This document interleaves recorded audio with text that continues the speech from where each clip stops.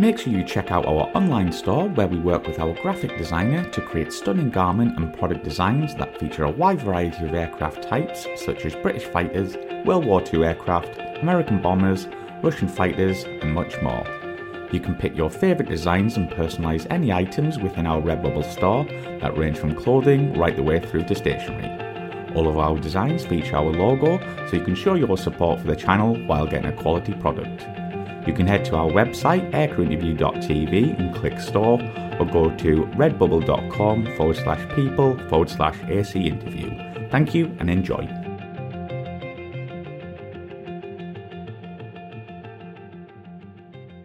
So Duke, when did you first become interested in aviation? Well, I think it was the first memory I have of aircraft is from when I was like 10 or something. I had a friend that was really into drawing aircraft, and he drew a lot of Viggens from just the silhouettes from the side for some reason. I don't know why. I mean, it's a very old memory. So, and I suck at a lot of things, but I suck extra much at drawing. But so I don't know why I drew at all. But I drew a lot of aircraft at the time, so I knew how the Viggen looked like. So, and I think that always made me, when I saw a Viggen fly overhead, which they did occasionally in Sweden, I kind of, whoa, wow, that's an aircraft, and that's cool. It sounds cool and everything. Yeah. But then, didn't think much about it until I was a conscript in the army. And then it was kind of I've always been interested in being a fighter pilot, maybe, and probably just want to see, can I be a fighter pilot? I mean, can I do all the tests? And there was a lot of rumors going around when you were a conscript. Well, you have to be like Einstein, and you have to be fit like an Olympic runner and everything. But of course, it wasn't like that. But so I wanted to try. So when I came there, I didn't know much about the Air Force at all. But I did the test and I got in. So yeah, that's it. So what year did you actually join the Air Force? I joined the Air Force in '95, in the middle of '95. I think it was September or something. Mm-hmm. And then it was a couple of months that we did with all parts of the Air Force, the technicians and everything. And then in January '96, I started flying. Awesome. So let's talk about some of the aircraft you started training on, which I think is it the SK-60? Was that like you went straight to jets, didn't you? Yes, in Sweden we go straight to jets. Maybe 10, 15 years before that, we had a period we started with propellers. But then since the mid 80s, I think, we went straight to the jets. And the SK-60, as you said, it's called the Saab 105 as well. It's a really old aircraft. I think it was built in the late 60s or something. Or at least it was. That's when it was drawn. So what would you like to fly? Well, it's a straight wing aircraft, so it cuts very well through the air. It has, at least when I started, the engines they kind of made a lot of noise, but they didn't make a lot of power. So it was, and they had a terrible lag. It was like when you try to get some power, it took a couple of seconds before you actually got it. So oh wow, okay. Yeah, so it was really hard to fly, really close formation with it, because you have to almost be psychic. You have to know what the other guys are going to do before they do it. So that was quite special about that aircraft. And of course, it's really old, so it's just analog gauges. So yeah, of course. Yeah. So what kind of training would you be flying in the SK-60? Is it formation, or were you practicing air-to-air, air-to-ground at this time? Well, the basic training was 2 years, you can say. The first year is more basic training. You learn how to fly the aircraft. The first couple, maybe 25 sorties or so, you basically learn how to land and start. After 25 hours, I think it was, then you can fly for yourself. It's a side-by-side aircraft, so for the first 25, you had a teacher next to you. Mm-hmm. And then you had approximately every second sortie you did with a teacher on the right, and the other sorties you did on yourself, then by yourself. So the first year was about that. You had some close formation flying in the first year, and well, basically learn how to handle the aircraft in all situations. And then the second year was the tactical part. The first half of that year was in the southern part of Sweden. Then we moved to the middle part of Sweden to Uppsala wing, and did advanced tactical training. And then we did, BFM, basic fighter maneuvering, and ACM up to 2 versus 2. Wow. And yeah, in that aircraft, and it was just totally manual. So you have to basically have many eyes looking at all the aircraft, and have to keep every aircraft, track it somewhere in the back of your head. Yeah. But we did everything. So that's just the fighter part of it. But we did recce flying as well. Real low level, 30 meters on the low level. And I remember one type of recce mission that was kind of fun to fly. You flew over roads, so back and forth over the road and try to follow the road and just count, for instance, how many red cars are there on this road, and you have to fly on 30 meters back and forth. It's kind of crazy, but it was good fun. Awesome fun, I'm sure. But so how long did you spend on the type before you got posted onto your frontline aircraft? It was 2 years on the SK60, and then after that I was actually on the F-16. Well, F-16 means the 16 wing in Sweden, not the aircraft F-16. But it was on the same wing in Uppsala that you just moved a couple of 100 meters to the Viggen. Yeah, so we're going to talk about the Viggen here, Duke. Obviously, it's an absolute magnificent aircraft. But after your training, what aircraft did you want to go on to? Was it the Viggen? Yeah, well, at the time we had the Draken. Maybe it's called the Dragon in English, but that's what it means in Swedish at least. The Dragon. So that was kind of the old aircraft, and the Viggen was the new aircraft, and especially the fighter Viggen, which was a new version of the Viggen that came out just maybe 10 years before that. So that was the most modern aircraft we had in Sweden at the time.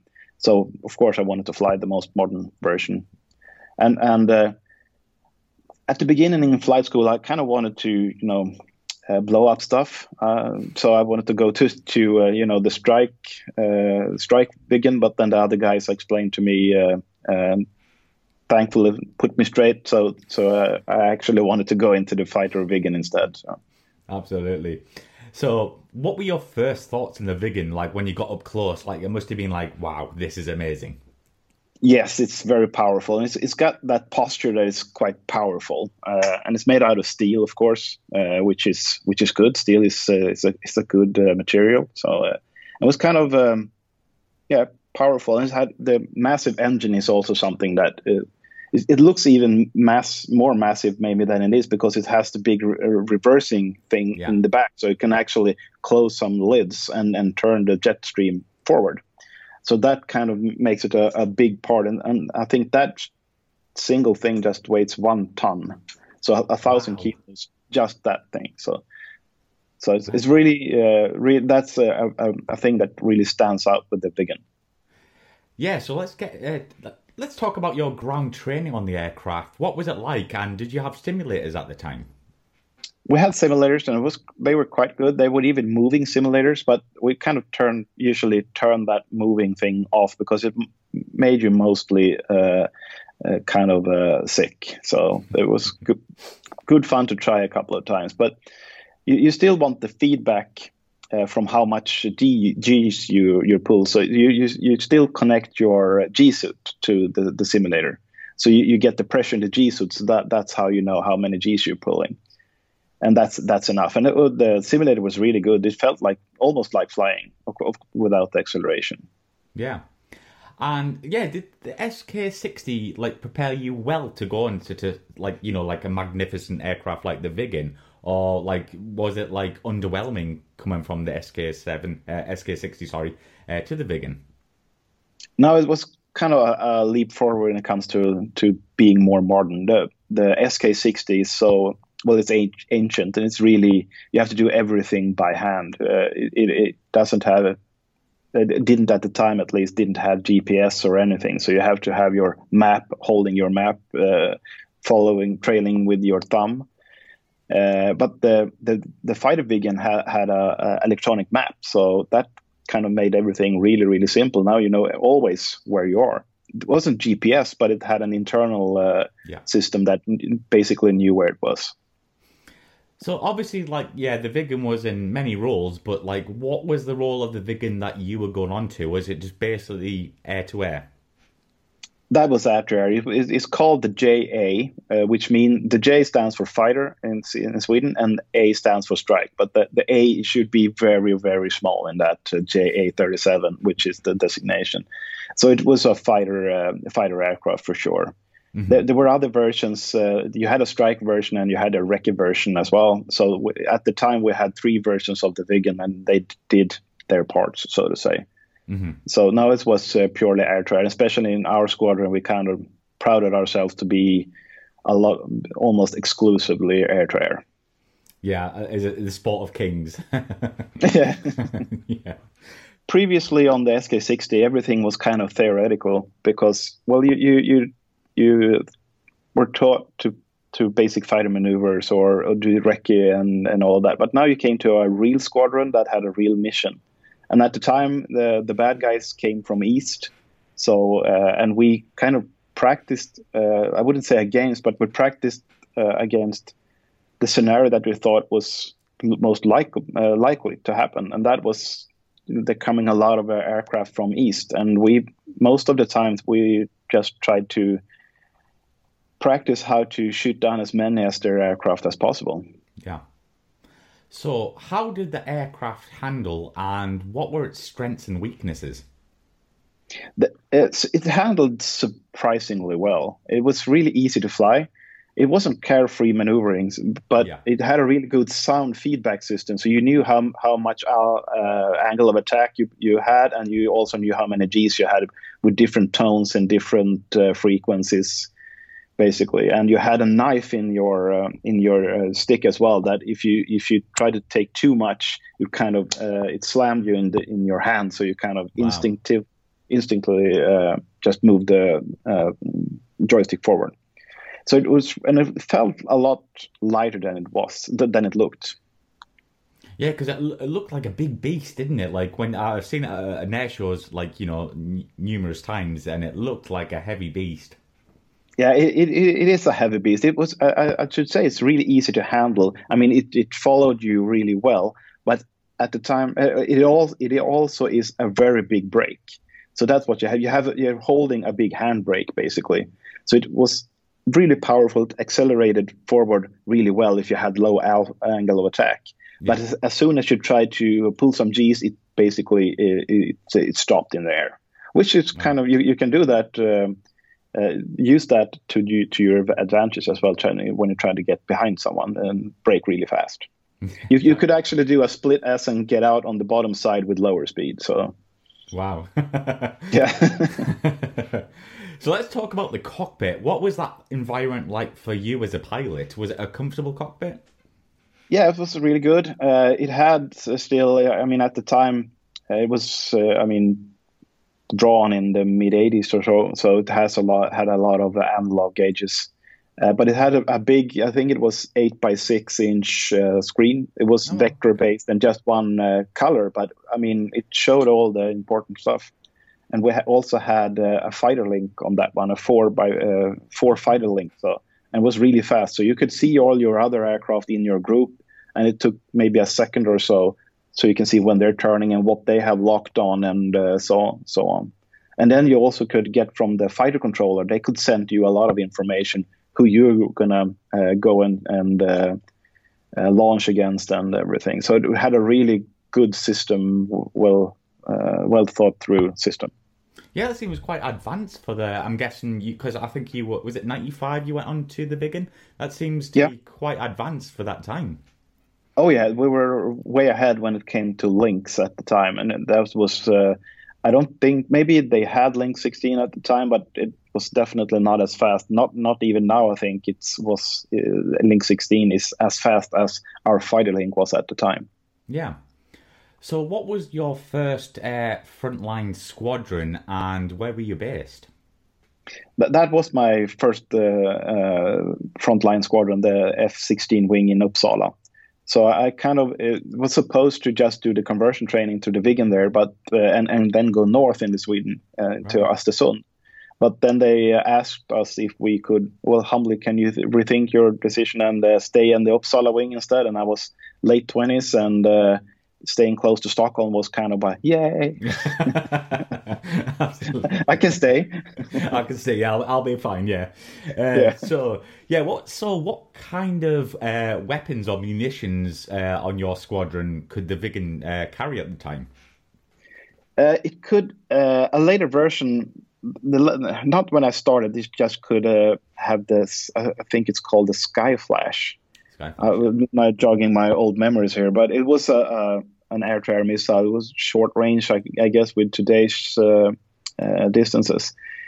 But it was okay at the time. But we were massively underpowered when it compared to the flankers on the east side. So we basically had to be maybe 3 against 1 flanker in order to take them on.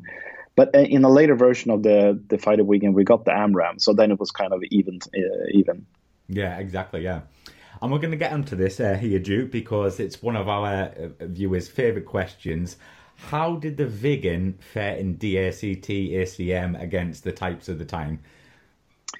Well, I wish I really could answer that, but at the time in Sweden was really kind of, I would say, isolated, because we were without any. We're not part of NATO, and and we kind of kept to ourselves. Right. So we didn't have a lot of backed exercises at the time. And I with a Viggen, I haven't flown against any other aircraft. Though I have flown against the Gripen, because the later part of my Viggen experience overlapped with Sweden having the Gripen. Yeah. And the Gripen is kind of similar to the F-16, and I can say that. Unfortunately, the Viggen versus the Gripen, though the Viggen didn't stand much of a chance when it comes to, at least when it came to, at least when it came to the BFM, or the ACM. We did have one thing though, because we still had the fighter link, the 4x4 fighter link for the group, which the first versions of the Gripen didn't have. So that was kind of an advantage we had. We could actually be better at BVR, beyond visual range combat, especially with the aircraft that didn't have the fighter link at the start. The Viggen pilots at the time were of course a lot better than the Gripen pilots. So even though they had a better aircraft, we could sometimes win against them because we just were better pilots, we thought, or so does every fighter pilot think. I think. Absolutely. And I forgot to show you this when I was in Sweden. This is off script here, Duke. But I got given this when I interviewed the pilot. And if you can see that there, is that silver? Yeah. Does that mean 1,000 hours? I can't remember. But I think that. I think that's less than 1,000 hours. It's gold when you come over 1,000 hours. I think. Right. Okay. It's golden. Right. Yeah. That patch is for. We had a different patch for the fighter Viggen. It looks almost the same, but some lines are just a little bit different. So that was the general Viggen patch, and then we had a fighter Viggen patch as well. Yeah, and I've noticed same with Viggen pilots, Gripen pilots. They seem to wear it that way. Is that correct? Down. Yeah, I wore it that way. Why is that? Just like on a side note here. I don't know.